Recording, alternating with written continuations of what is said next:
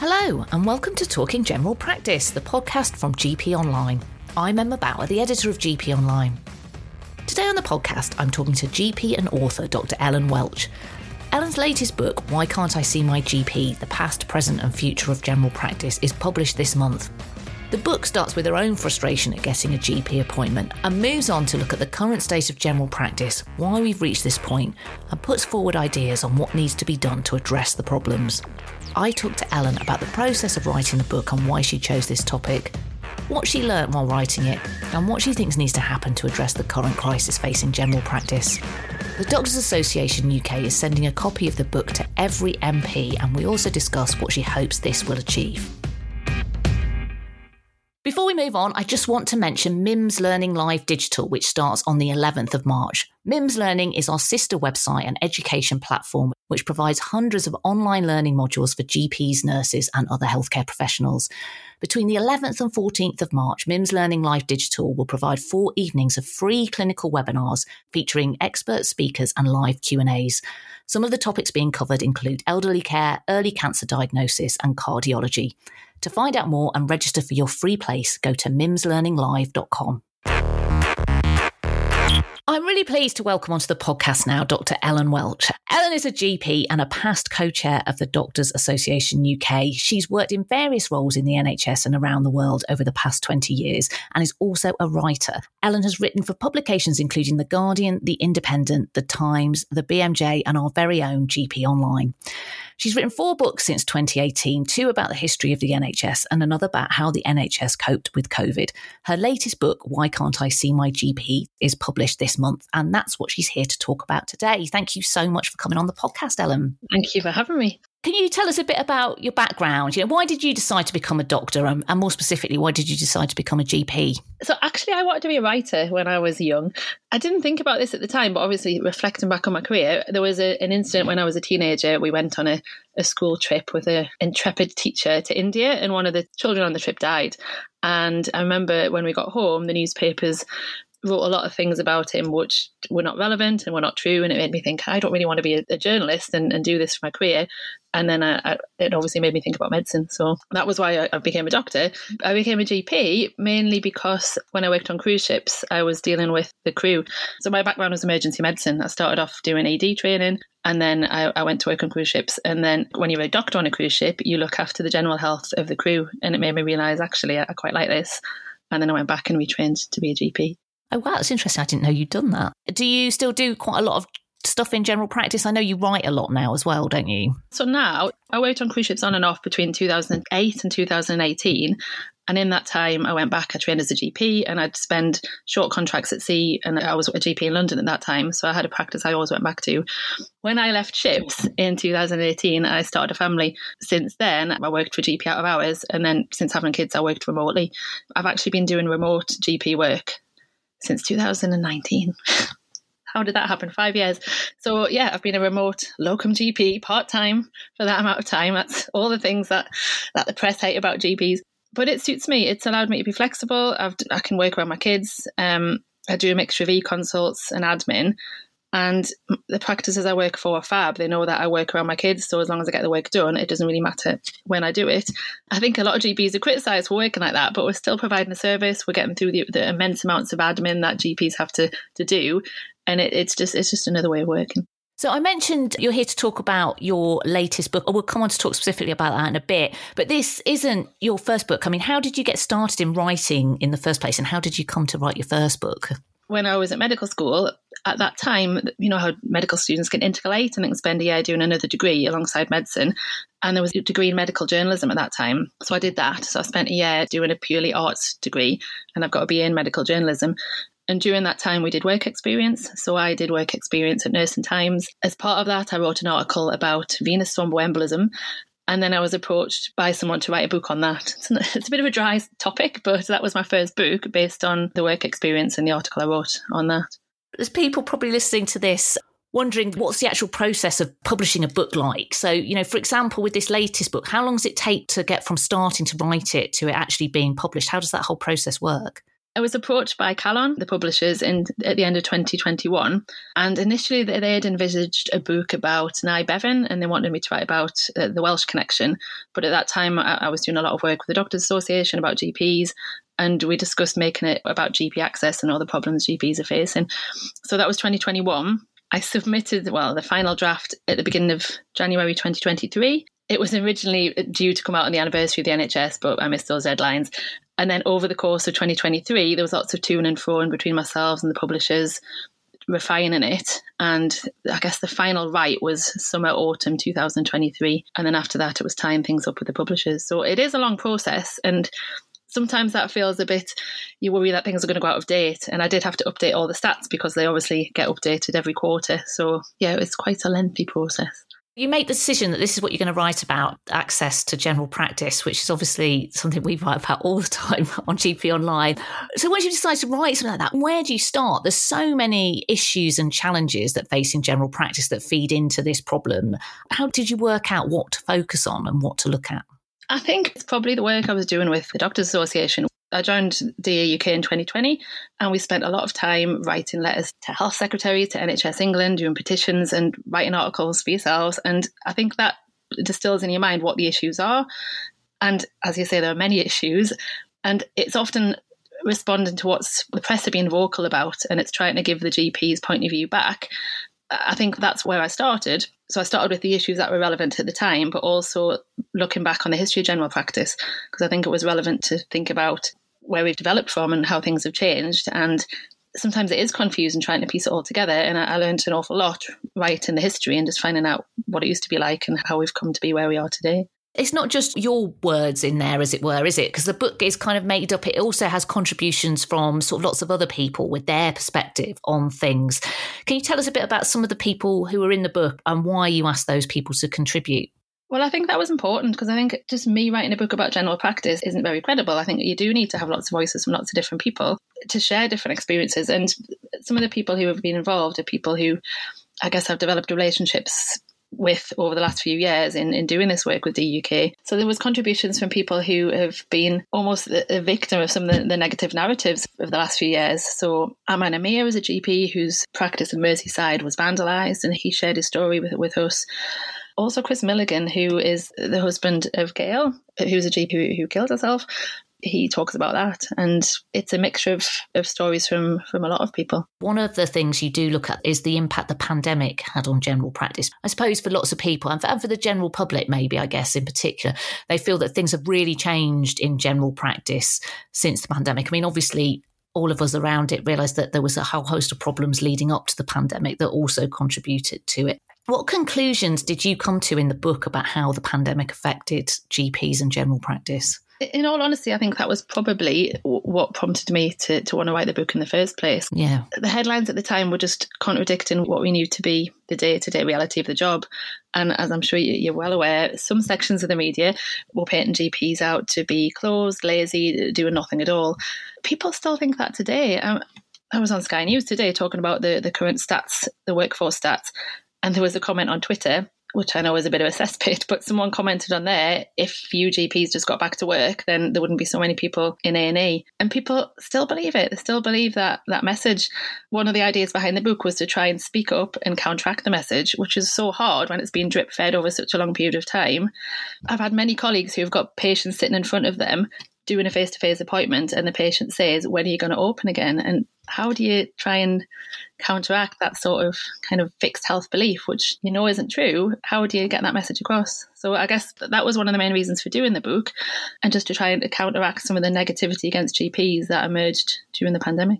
It hasn't really got much better, has it? I mean, do you not think that patients are starting to understand some of the pressures GPs are facing? Well, it's so difficult. So the stats that were out recently, it shows GPs are seeing it's 1.4 million people per day, 32 million people per month compared to A&E, who is seeing 2 million. And the stats kind of say it all. We are seeing more people than we did pre-pandemic, 20% more, I think, with 20% less real terms funding. But despite that, people still think, oh no, they're shut, they're lazy, they're not doing anything. So this book is an attempt to show the stats, but also show the personal stories and to show that GPs are human beings too, and we're trying our best to prop up the service under very difficult conditions. Yeah, I was going to ask you about that because there's a chapter in the book called What Does a GP Do in Today's Britain? And that's going to be quite eye-opening, I imagine, to lots of people who probably don't understand how the role's changed and what GPs actually do. It's a mix between facts and figures and personal testimonies. What were you trying to do with that, really? Was you trying to explain that GPs do a lot more than just seeing coughs and colds and people who walk in the door feeling a bit poorly? Exactly that, because I think why should the general public know what we do day to day? And I think that you're right, there is an impression that GPs just see coughs and colds, but the job is so much more than that. And we're dealing with an ageing population, complex problems, as well as the clinical work. There's all of the other side of things that people don't see. It's the day-to-day running of a business. It's the immense amount of admin. A lot of the workload that would get shifted from secondary care, we're trying to deal with that. But there's so much more going on, and I think people realise. We talk about this on the podcast a bit, but I mean, obviously a lot of people don't really understand that things like the waiting list for hospital treatment, people see that as a problem for hospitals, but obviously it's also a problem for general practice, because where are those people going if they're not being seen and they're still in pain or they're depressed because they can't work? That's work for GPs as well. Yeah. Definitely. One of the other things you look at in the book is general practice in other countries and ask whether it's actually better to be a GP elsewhere. Did you come to any conclusions about that? I mean, we know that people in Canada and Australia are really keen for British GPs to go and work there, but did you come to any conclusions about whether life would be better in other countries? Well, again, if we're looking at the stats, the GMC Workforce Report of 2022 showed that there was nearly 5,000 doctors who left the UK to work overseas. People are going abroad, and the stories that I've got in my book from GPs do say it's better. One of the contributors who had a practice in New Zealand talks about the fact that she saw no more than 24 patients per day. She had 15 minutes per patient. The contact between primary and secondary care was more seamless. They had access to hospital notes. It just made things a lot more straightforward. And on top of that, I get adverts from recruitment companies almost weekly offering me 3 times the salary in beautiful sunny Australia with a nice lifestyle. And there's obviously going to be problems there too, but the fact that there's 5,000 doctors in 2022 going abroad shows that there's obviously, we're doing something wrong here. The book is not just about the sort of challenges and problems. You kind of look at the future as well, and you ask what needs to happen to change. One of the things I did want to ask that is in that book, you also look at whether allied health professionals are the answer to the problems, because obviously one of the big things we've seen in England in particular is the expansion of use of additional roles. Given the debate that's raging around the use of physicians' associates, I mean, do you think that is one of the solutions to the problem or not? What conclusion did you draw on that? It's a difficult one. Obviously, we haven't got enough GPs, so people are looking for solutions. But right now, we've got locum GPs who are out of work that practices cannot afford to employ because they haven't got money to employ them. Surely it's better to have a fully trained GP seeing patients than someone like a PA who does a 2-year degree and just doesn't have the same level of experience. It's obviously cheaper to do that, but surely building up problems for the future, it's not a solution. We need to train more GPs and have more GPs in general practice. Do you think funding is really a big issue that needs to be addressed? Because obviously the share of funding going to general practice is falling compared to what's going into secondary care. And also we know that the current offer on the table is quite a very small uplift for next year. But do you think funding is a really big part of the problem? Oh, definitely. But people roll their eyes when you mention funding in the NHS, and it's not a bottomless pit. But the proportion of funding that GPs get is tiny compared to secondary care. And we need to invest in primary care because it does hold the rest of the system together. And it is often said that, and it's true, that if we don't invest in this service, we're going to go the same way as NHS dentistry, and it's going to crumble and lead the way to a privatised system, which not everyone's going to be able to afford. And we do need to invest in the service if we want it to work properly. Yeah, so the book also has got a list of action points and things that could change, with points for what the government can do, what GP and NHS leaders can do, and what patients can do. You know, there's so many problems and challenges which we talk about all the time.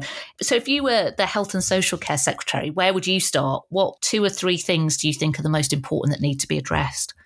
Investment. It needs money to be able to function properly. But a big thing is technology, and it's so disjointed, as we know. And a lot of the workload shifts that we get from secondary care to primary care could be made better with better technology. So if secondary care had access to the GP notes, or if they could do electronic prescriptions to the community without asking the GP to do it and having delays of sometimes weeks before the patient gets their medication. It's not easy. I know there's been many failed attempts at coordinate the IT, but that would make such a difference, I think, if that could be improved. So IT, money, value in the staff. And again, if you look at the most successful businesses, they look after their staff, and they really do. And it's been said before, but the biggest asset and the biggest resource the NHS has is its staff. And at the minute, it feels like the staff are just not being valued. They're just being asked to work more. They're burning out.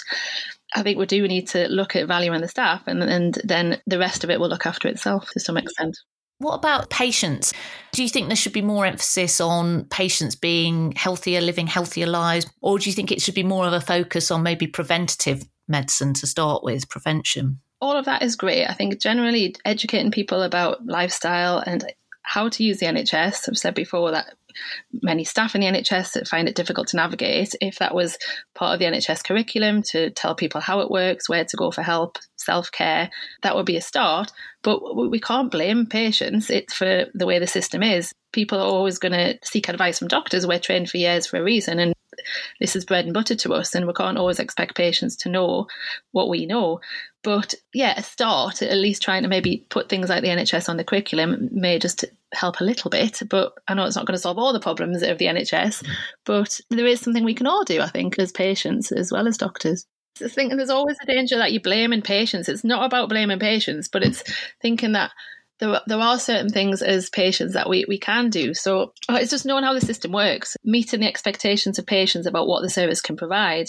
So, for example, I had a friend the other day who was a bit grumpy with his GP because he'd gone to ask about malaria tablets, and the GP had quite appropriately signposted him to the pharmacy.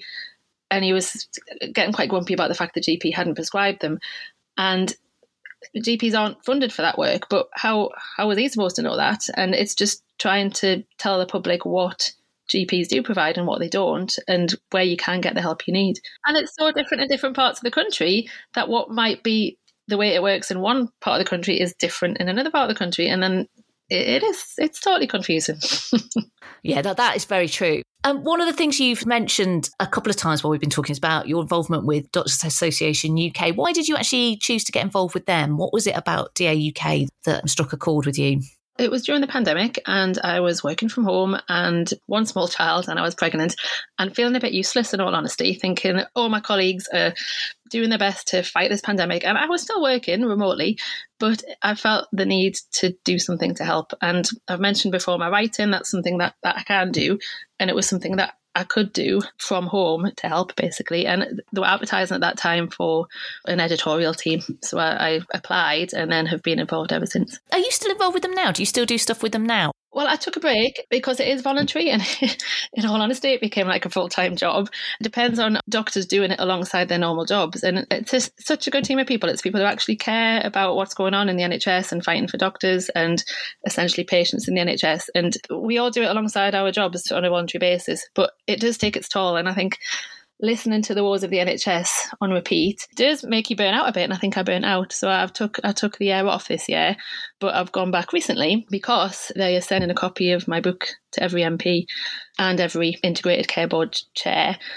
And the hope is that MPs can read it, and instead of reading a stuffy formal report about statistics, it's the stories from GPs, and the hope is they read it and prioritise general practice in their manifestos. Do you think MPs, politicians, based on your experiences, do you think they understand enough about the problems in general practice? No, not at all. And I think it's very telling that most of our health secretaries haven't visited a general practice. They do lots of visits to hospitals, but I don't know the latest, but during the pandemic for sure, Matt Hancock didn't really visit any general practices. And it's so important. I think they need to speak to their local medical committees. They need to speak to the local surgeries, because, as we said before, general practice is different in different parts of the country. And the issues in central London may be different from those in the Yorkshire Dales. And it is important that they understand what GPs in their local area need to function properly. Yeah, definitely. I mean, obviously everywhere's struggling to recruit GPs or having enough GPs, but some areas are so much more badly affected by that problem than others, aren't they? And that's one of the things I've been able to do in my job, because I've some of the remote sessions I do are for practices in remote Cumbria that have struggled to recruit. And that's one of the things that working remotely has enabled me to do, to offer some help to those practices. So what's the one message you would like MPs and maybe people more generally to take from the book? What's the key key thing you'd like them to understand when they think about general practice as it is right now in 2024? I mentioned in the book quite a lot. There's another book, I'm sure you're aware, called A Fortunate Woman by Polly Morland. And it's a lovely story about general practice. And one of the quotes from that book is that a GP is a person, not a service. And I think it's important to remember that, because we get all tied up in how bad the system is, how much of a struggle it is for everybody. Behind all of this, we've got a GP who is a person who is getting burnt out and listening to all of the woes of the NHS while working as hard as they can to prop the service up. I do think we need to remember that. And as I said before, invest in the staff. It will go a long way to improving the service.